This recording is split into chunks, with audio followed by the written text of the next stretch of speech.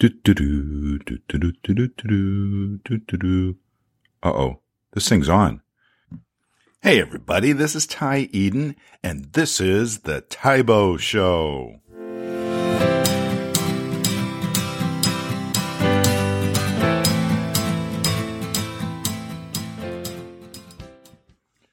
Hey everybody, welcome back to our show.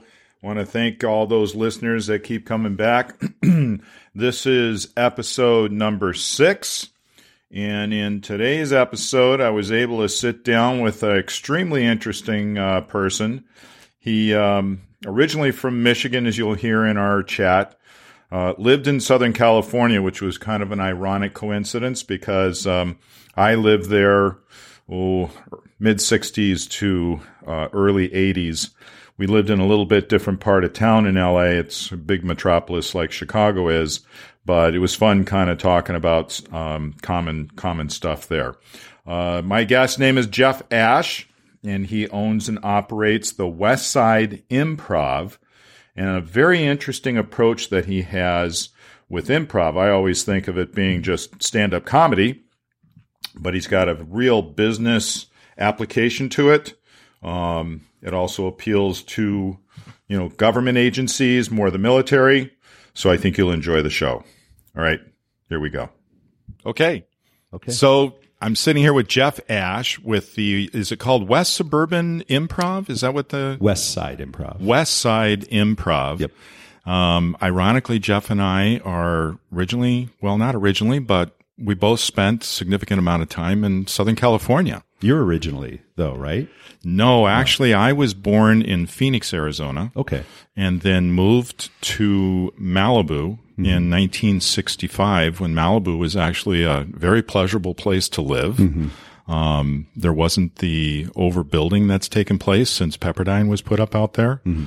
So I got out in 1983 and moved to the Midwest. And my folks stayed for another 6 or 7 years until things really changed. Commutes were such that my dad was like, I got to get out of here. And they moved to Las Vegas, Nevada. Oh, nice. Yeah. So now there's no family in California any longer. Yeah. Interesting. Yeah. I was there for 12 years in Los Angeles, Pasadena. Which is like a little hot corner of Los Angeles. And it's interesting. We were enjoying life out there so much that I don't think we ever would have left the area. And then we had children, and raising children in California, the prospect of raising children in California, sounded so horrific. We came back to the Midwest. I'm originally from Michigan. Okay. So, yeah. Which is strange because at the time that I lived in Malibu, it was an awesome place to grow up, very rural.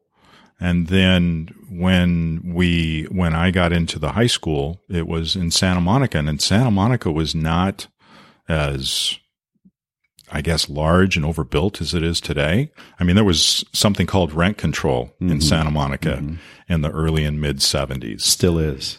It's still there. Is it really? It is. So Ocean Boulevard, that sits right above the pier there.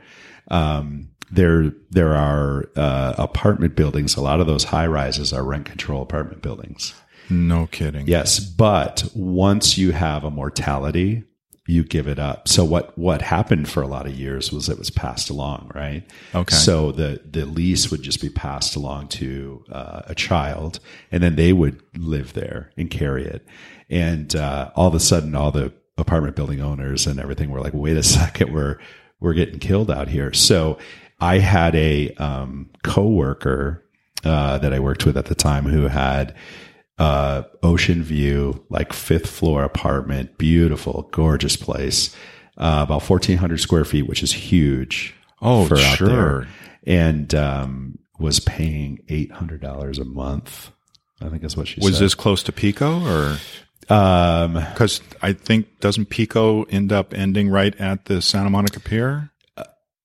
Is it Pico? It might be Pico. She would have been north of that, so toward Santa toward Monica Malibu. Boulevard. Yeah. Okay. So yeah, I think I'm familiar with the buildings you're talking about. Yeah. They're on the buildings are on the west side of Ocean Boulevard? Mm-hmm. Okay. Or the east side. Oh, the east side. So you got to go across Ocean. You cross Ocean to get to the beach, essentially. But you're up on the cliff. Right. So I don't know if you rappel down to get to the beach. I don't really know what you do. But if you're living there for $800 a month, I think you can figure out a way to get there. I'd Uber there every day. It wouldn't bother me. I'd have a limo. For $800 a month, I'd have a limo with the additional $3,000 or $4,000 or $5,000 a month it would normally cost, right? Oh, by all means. Yeah. By all means. Yeah. So, so then you were not doing what you're doing today when you were living in California, correct? You were doing something else out there? Yeah. Originally, I moved to California by way of Houston, Texas, which I was in Houston for 2 years. I moved to California to pursue a career in corporate finance. So I worked in corporate treasury, and I was actually a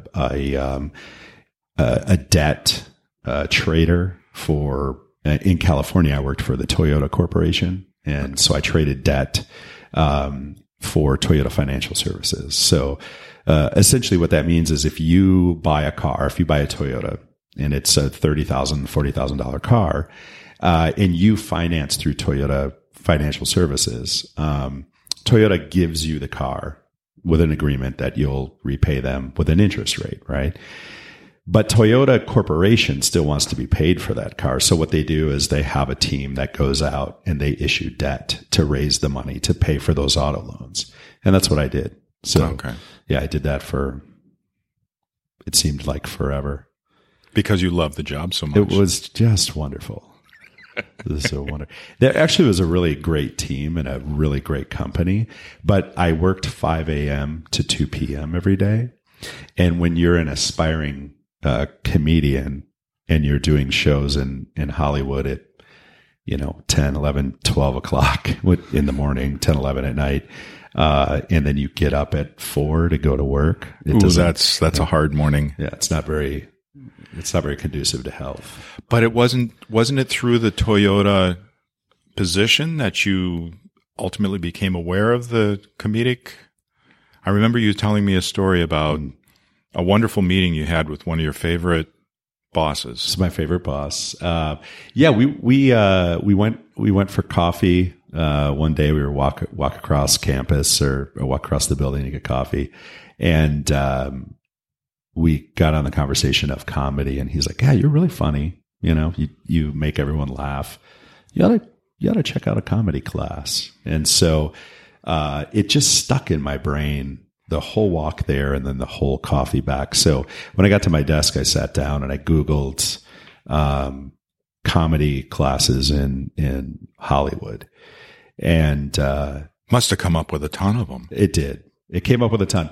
It came up with a lot on stand-up, and I was a little bit nervous about the prospect of stand-up, but then Second City came up. And I was like, improv. I'm like, I don't really know what improv is. I'd done some acting and stuff like that in college and high school, but I didn't, we didn't talk about improv. So I read up on improv and I thought, oh, that sounds kind of fun. Maybe I'll try that. So I signed up for the class right there. And I took I went to the first class, and it was a really fascinating experience. There were like 12 of us, and the teacher had us get up and introduce ourselves. We had to say something about ourselves. And then we stood in this big, huge circle, and we took a tennis ball and we bounced it back and forth to each other. And we did that for about 20 minutes. And then we talked about how we connect when we bounce a tennis ball. And then the next 20 minutes, we said a word that went with the bounce of the tennis ball. And then when you get the tennis ball, you receive the tennis ball, your goal is to say the next word, something that's inspired by the previous word. So then you would do that. And we did that for about 20 minutes, and that was kind of the first class. So I got home and I said to my wife, she's like, "Oh, how was," she's really excited. This is the start of my new life, right? She's like, "How was class? Are you on a TV show yet?" Yeah, honey, one class and great. I'm famous. I'm famous. I'm on the bouncing tennis ball TV show. And I said to her, "Yeah, I don't know. I didn't like it. I don't see what we didn't do anything." And I said, "I don't know. I don't know if I'm going to continue. And edit that. And she said, well, the class was $350, so you'll continue. Better continue. So the next week I was there. And then what we started to do after that was we started to explore how we connect as human beings. And that was sort of where I discovered, well, how do you make someone laugh? You have to connect with them first, right? And I realized that my life, my feedback from my boss, you're funny, was the same feedback I get from family members and everything. Like we've all seen American Idol, right? So sure. My mom says I can sing, and then they sing, and you're like, yeah, that's your mom. That's not any of us. Anyone with ears knows your mom is crazy. And so I had She's your mom. She's your mom. Yeah, she's supposed to love you, and she hears what she wants to hear. She's got to love you. Exactly. So I had that fear kind of floating around in my head where I was like, everybody tells me I'm funny, but I'm not, right? But I found that I kind of was. And the reason why is I just naturally knew how to make connection and engage in a very human way. And so that was that whole first class, those 8 weeks that I spent in that first class in Second City was how do we engage as human beings? How do we connect as humans? That's how we're going to find comedy, but it's also how we're going to find those real, true, fun, authentic moments that people can have. And the neat thing about it was it was 3 hours one day a week, but it was 3 hours where I couldn't look at my phone. I couldn't check email. I wasn't required to wash the dishes or do something that would distract me from being a human. And so that play, that human interaction, that play became kind of addictive, and I wanted more. So I took the next class and the next class, and then I was hooked. Wow. Yeah. That's interesting. Yeah. Therapeutic. Very therapeutic. Yes. So you completely feel a detachment from probably the world other than those. How many of the 8 people that started in the first class continued on? Yeah. Was there much of a cycle of people out and so forth? Well, I'm trying to think back and who was in that first class. The way that Second City does it is a little bit interesting. You go through these, back in Hollywood, we call them improv for actors, right? So level 1 was called IFA 1, Improv for Actors 1. And level 2, there were 5 levels.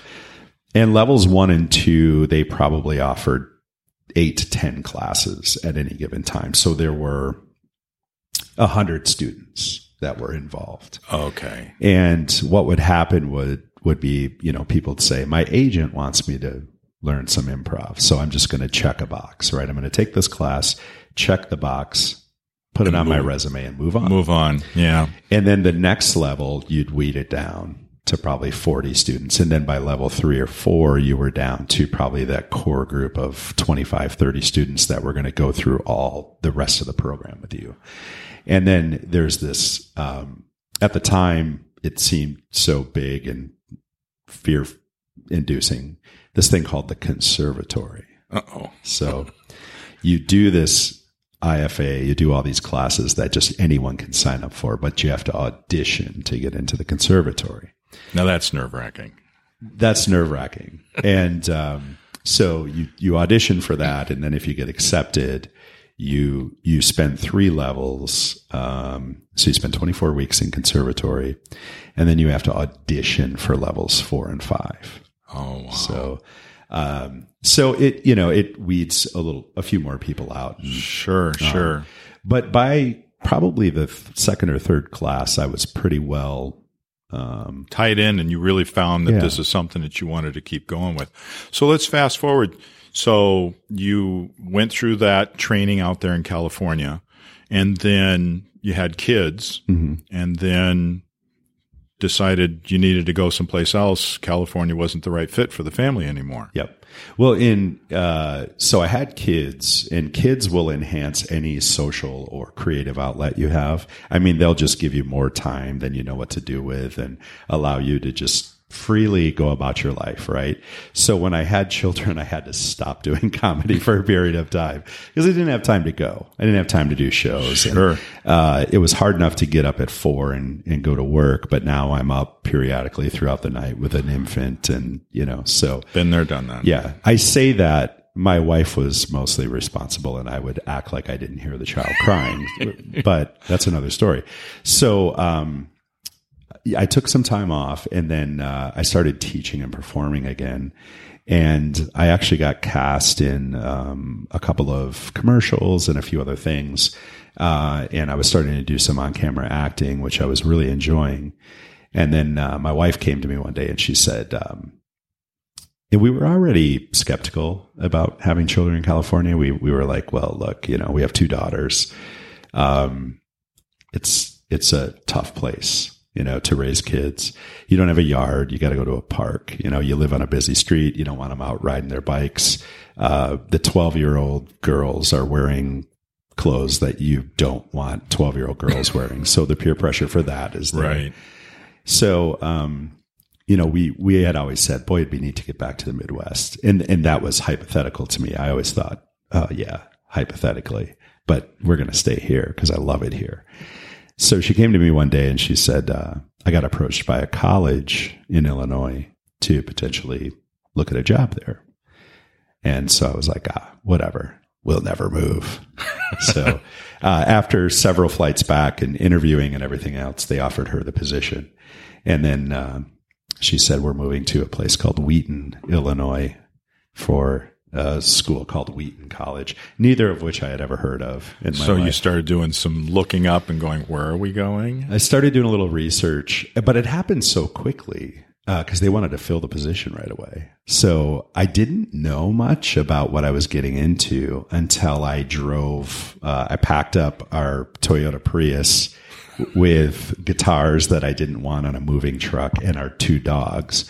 And my wife and children flew to move here. They brought clothes and stuff, and I drove the Toyota Prius cross country. And I remember, I think it's the 80, perhaps, that you come in from Iowa on. Yeah, Interstate 80. Interstate 80. And I'm coming from LA, right, where you mountains and the ocean and just, gorgeous, right? Palm trees, and you always have your windows down, right, or your sunroof open. And I'm driving in, and all of a sudden it's just flat and cornfields. And I'm thinking, right around just outside of Denver is where I think it starts to make a change. It's really boring. Extremely boring. Really flat and not much going on. Right. Much going on. That's a long drive. It's a long drive. I chose to do the majority of the drive from Denver to Iowa at night. So like through Nebraska. Good choice. I didn't want to see it. I didn't want to know. What you don't see, you don't know. That's right. Yeah. So, so we pulled in and we rented a house for our first year in Carroll Stream. It was the only house we could find that would take dogs. And then we bought over here in Glen Ellen. And so the first year we were here, I was connected at Second City, downtown Chicago. And I was doing some shows and doing a little coaching and meeting people. And I started meeting more and more people who were doing improvisation in the city, but were living out here. And I thought, I wonder if I opened a theater, I wonder if anyone would come, So I did, and they did. If you open it, if you build it, they will come. And they come in droves. It's surprising sometimes, And so you do something that I never really thought of, and it's like a corporate type training leveraging improv. And when you first told me that, I thought, wow, that's captivating. That's interesting. How does that correlate? How does that apply? And just through the bouncing the tennis ball, I think I kind of in my mind connect the dots because it's creating that connection within. It's kind of developing a culture to a certain degree. It is. Yeah? Yeah, absolutely. There's a few things about improv that kind of peel us back to our basic parts of humanity. One is that improv requires that there be no existence of ego. And now you might think to yourself, that sounds weird because people who have come out of the improvisation world, the John Belushi's and Will Ferrell's and Chris Farley's, guys with huge personalities, they've got to have ego, and they probably did. But when it came to performing, when it comes to improvisation, if I have ego, oftentimes ego comes with judgment, right? Mm-hmm. So judge each other, judge myself. I put up walls to protect me because I have ego. So improvisation requires that we support each other, and that I actually, if you and I are doing an improv scene, I actually care more about you in the scene than I care about myself. Okay. Because I trust that you will respect the rule of improv and care about me in return. And because of that, now we've built trust, right, and we have freedom to play. We become more creative. We become more connected, and we can accomplish more. So when you take the concepts of improvisation, you bring them into an organization. Oftentimes when I, talk to an organization, I'll say, where are the struggles? Well, we don't communicate well. Everyone's in a silo. That's a big thing you hear now. We've got these silos, right? Because we email and we text and we leave voicemails and we don't interact as much, or we've got large parts of our team work remotely from home. And so we're not connected. Kind of like some large corporations, you'll see that they'll have cubicles. Yep. And they all kind of sit in cubicles, where I've been to Google in the city and it's all open forum. Mm-hmm. It's just, you can go over to this area and sit on the beanbag or play ping pong and, mm-hmm. Do whatever it is that they do at Google type thing. And what's so interesting when you talk about tech companies is some of the biggest parts of the success of tech companies come from creative space. And having creativity, having creative types, even in their engineering and everything, with these people that have somewhat typically more type A personalities, they're looking for creative type people because that is how their organization will grow. It's forward thinking. It's like progressive, creative conceptualizing, right? So improvisation is the same. It's about developing that creativity and developing that type of thinking. So when I work with organizations, the very first thing I do is I get them to connect, right? Make eye contact with each other, which is so lacking today in our society. By bouncing the tennis ball. I made myself a commitment that I would never do that exercise, and I never have. Oh, okay. I use different types of exercise that have the same concept around it, but right. Only because it bored me so much. I thought, I'm not going to put anyone through that. And plus, there were a few people in there who were not very coordinated, and I felt bad for them. So I don't want to pass. You didn't want to pass judgment. I don't want to pass judgment because there's no judgment there in it. Right. So yeah, it was just taking the principles of improvisation, which is about supporting one another, being positive, saying yes, connecting. And there's a really big one that I use here at Westside that's a little bit different. Most people that I've learned improvisation from or that I've seen teach improvisation talk a lot about connecting. We want to connect with one another. Sure. I talk about it the same way, but I dig a little deeper and I say relating. Because there's a difference between connecting and relating. Like, we can sit down and have a conversation and connect and feel fine. But if we really relate to one another, then I'm kind of in your shoes and you're in my shoes type thing. Yeah. It creates a level of empathy. Yeah. Right. And so, God, if society would just be that way. Agreed. Right. Yeah. That's why when I'm elected president, I will require everyone to take an improv class. And I'll vote for you. Thank you. And take a lot of the phones away from all the people, because it's like everybody gets, how often you go into a restaurant and these young kids are sitting across the table from each other and they're not even talking. They're lost in their phone, probably texting each other or Instagramming each other or, what happened to the looking into each other's eyes and talking and carrying on a conversation type thing? Doesn't happen anymore. My favorite thing to witness is the date between who I always assume is the husband and wife, right? They've got the sitter and they're finally going out after like 3 or 4 weeks of just, terrible times at home where it's like, we never get to see each other. And the husband is surfing the internet on his phone and the wife is looking around the room like, is this what we've become. Like, this is not what I asked for. It's not what I asked for. And I think that technology is amazing. I love it. And I'm probably guilty of being on my phone, as much as anyone else. But what is really cool is when we stop that, when we pause that technology and we refocus our energy into another person, it's actually, it's a really kind of neat, exciting experience. And it brings you back to your childhood. Like, I used to, people joke about this all the time. Like, when I was a kid, punishment meant you couldn't play with your friends outside. You had to come in the house. Right. Right. And it was that play that motivated you as a kid. And just because we're adults and we have responsibilities and our own kids and a mortgage and everything else, we can't forget who we were made to be as people, which is people in community and play. Right. Creativity, creative play, engagement, and, connecting and relating. So that's my focus. When it comes to organizations, I'm like, hey, let's bring your group together.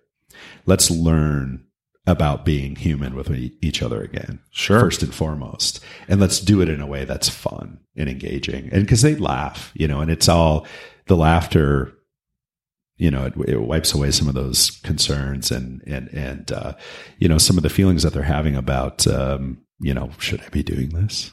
Improv? What? So, but it's engaging. So how many shows do you have in your theater through a particular week? Is it regularly scheduled shows, and what does it look like down there? How does it roll out? Yeah, it's every Friday and Saturday night we have an 8 p.m. show, and what we'll do is we always open our night with our student group they'll do 8 to 10 minutes, kind of just get the night rolling.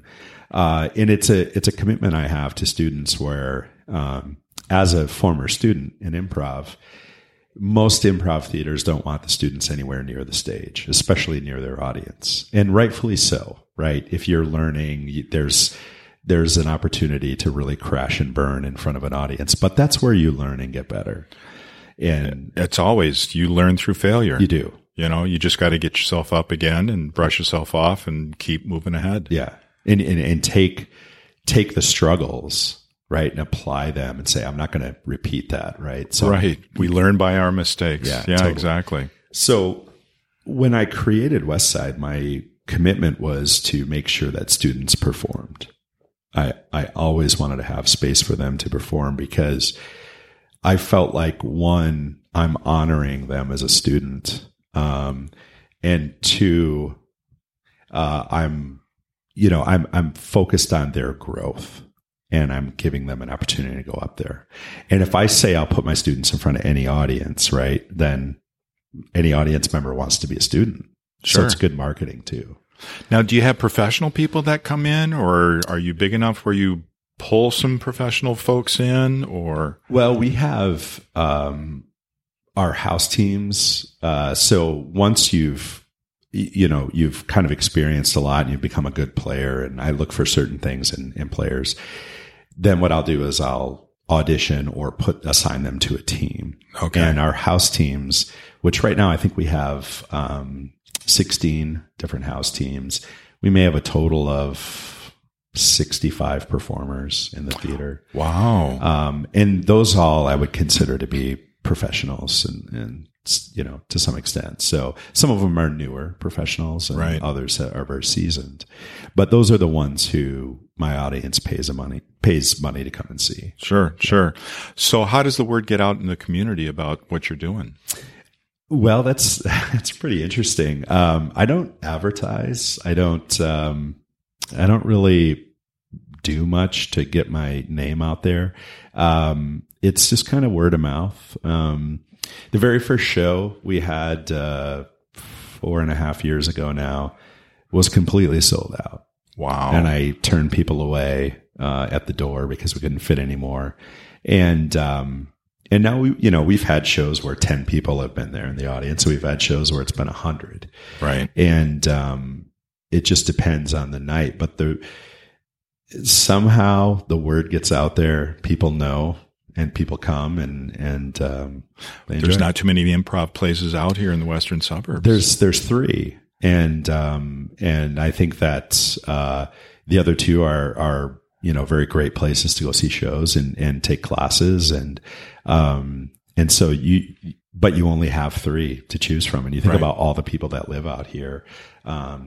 So that the biggest growth has been in shows where we sell out almost every show. I think right now we're on a streak of 15 of the last 17 have been sellouts, which is good. I keep it running in my mind because I find it fascinating.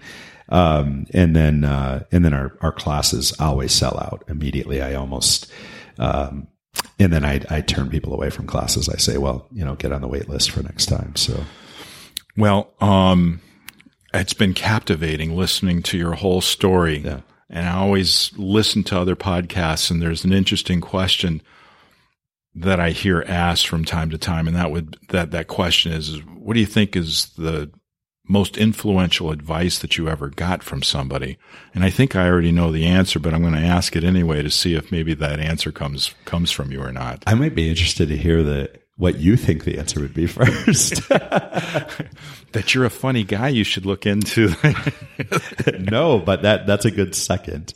The biggest piece of advice that I had was probably from my grandfather, who said, invest in people.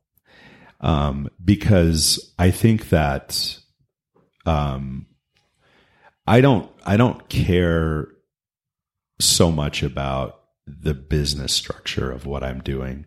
I enjoy paying my bills, right? Who doesn't? I would love to grow. But what gives me satisfaction is seeing this community at work, which is a few hundred people now, very committed, either students, performers, people who are doing some work here, teachers. And I want to invest in those people. Each and every person who comes in here is important to me. And the saddest part of this journey has been watching the growth happen and having less of myself to share or less of my time to give. Right. I lose track of people and I care about them. But, my grandfather said, you've got to invest in people no matter what you do as a profession, no matter where you go. Care and invest. And that is what I found in improv from a creative, tool. And that's how I treat the business. So, because if you give, it'll come back tenfold. It'll come back tenfold. But the neat thing that I think through the process of what he taught me was, don't worry about if it comes back or not. You just keep investing. Right. And so there are times when I might feel a little down and go, hey, what about me? Right? Because we're all human. We all think about ourselves at some point. We have to. Yeah. But at the end of the day, it's about the people who walk in to this door, whether they're paying to see a show or they're a student or they're a performer. I want to invest in them and their life. So that's the best advice I got. And then, you're funny, you should try this comedy. Right. Yeah. They work hand in hand. They do. Yeah. And it's obvious that you love what it is that you're doing. I do.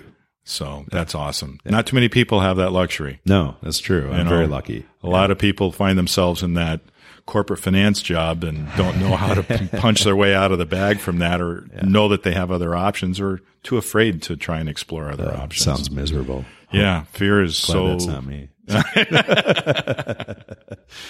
Well, thank you very much. I appreciate your time. I know that we're coming to the end. So a great visit with Jeff, and real heartwarming to be able to find somebody out there. And I know that there's a lot of folks out there that, you do what you love what you do. And that's what we all kind of aspire to be able to find in our lives. Is I hate to have to get up on that Monday morning and despise having to go to work. I much prefer being able to just spring out of bed, look forward to the day, and can't wait to attack it. So, thank you, Jeff. And he, again, is the owner-proprietor of West Side Improv, and that's located downtown Wheaton, right across the street from the train tracks on Front Street. They do have regular shows that you can come in and observe and enjoy. There is a different, I don't know what the door pass amount is, but He's always got good stuff going on. So thank you for tuning in, and I hope that you're able to listen to our future episodes coming up. We try and put them out each week. And you can find us on all your podcast hosting sites. That would be iTunes, Google Play. Don't have the list in front of me. So, yeah, just look us up. It is the Ty, Ty-Bo, B-O show. And thank you for listening.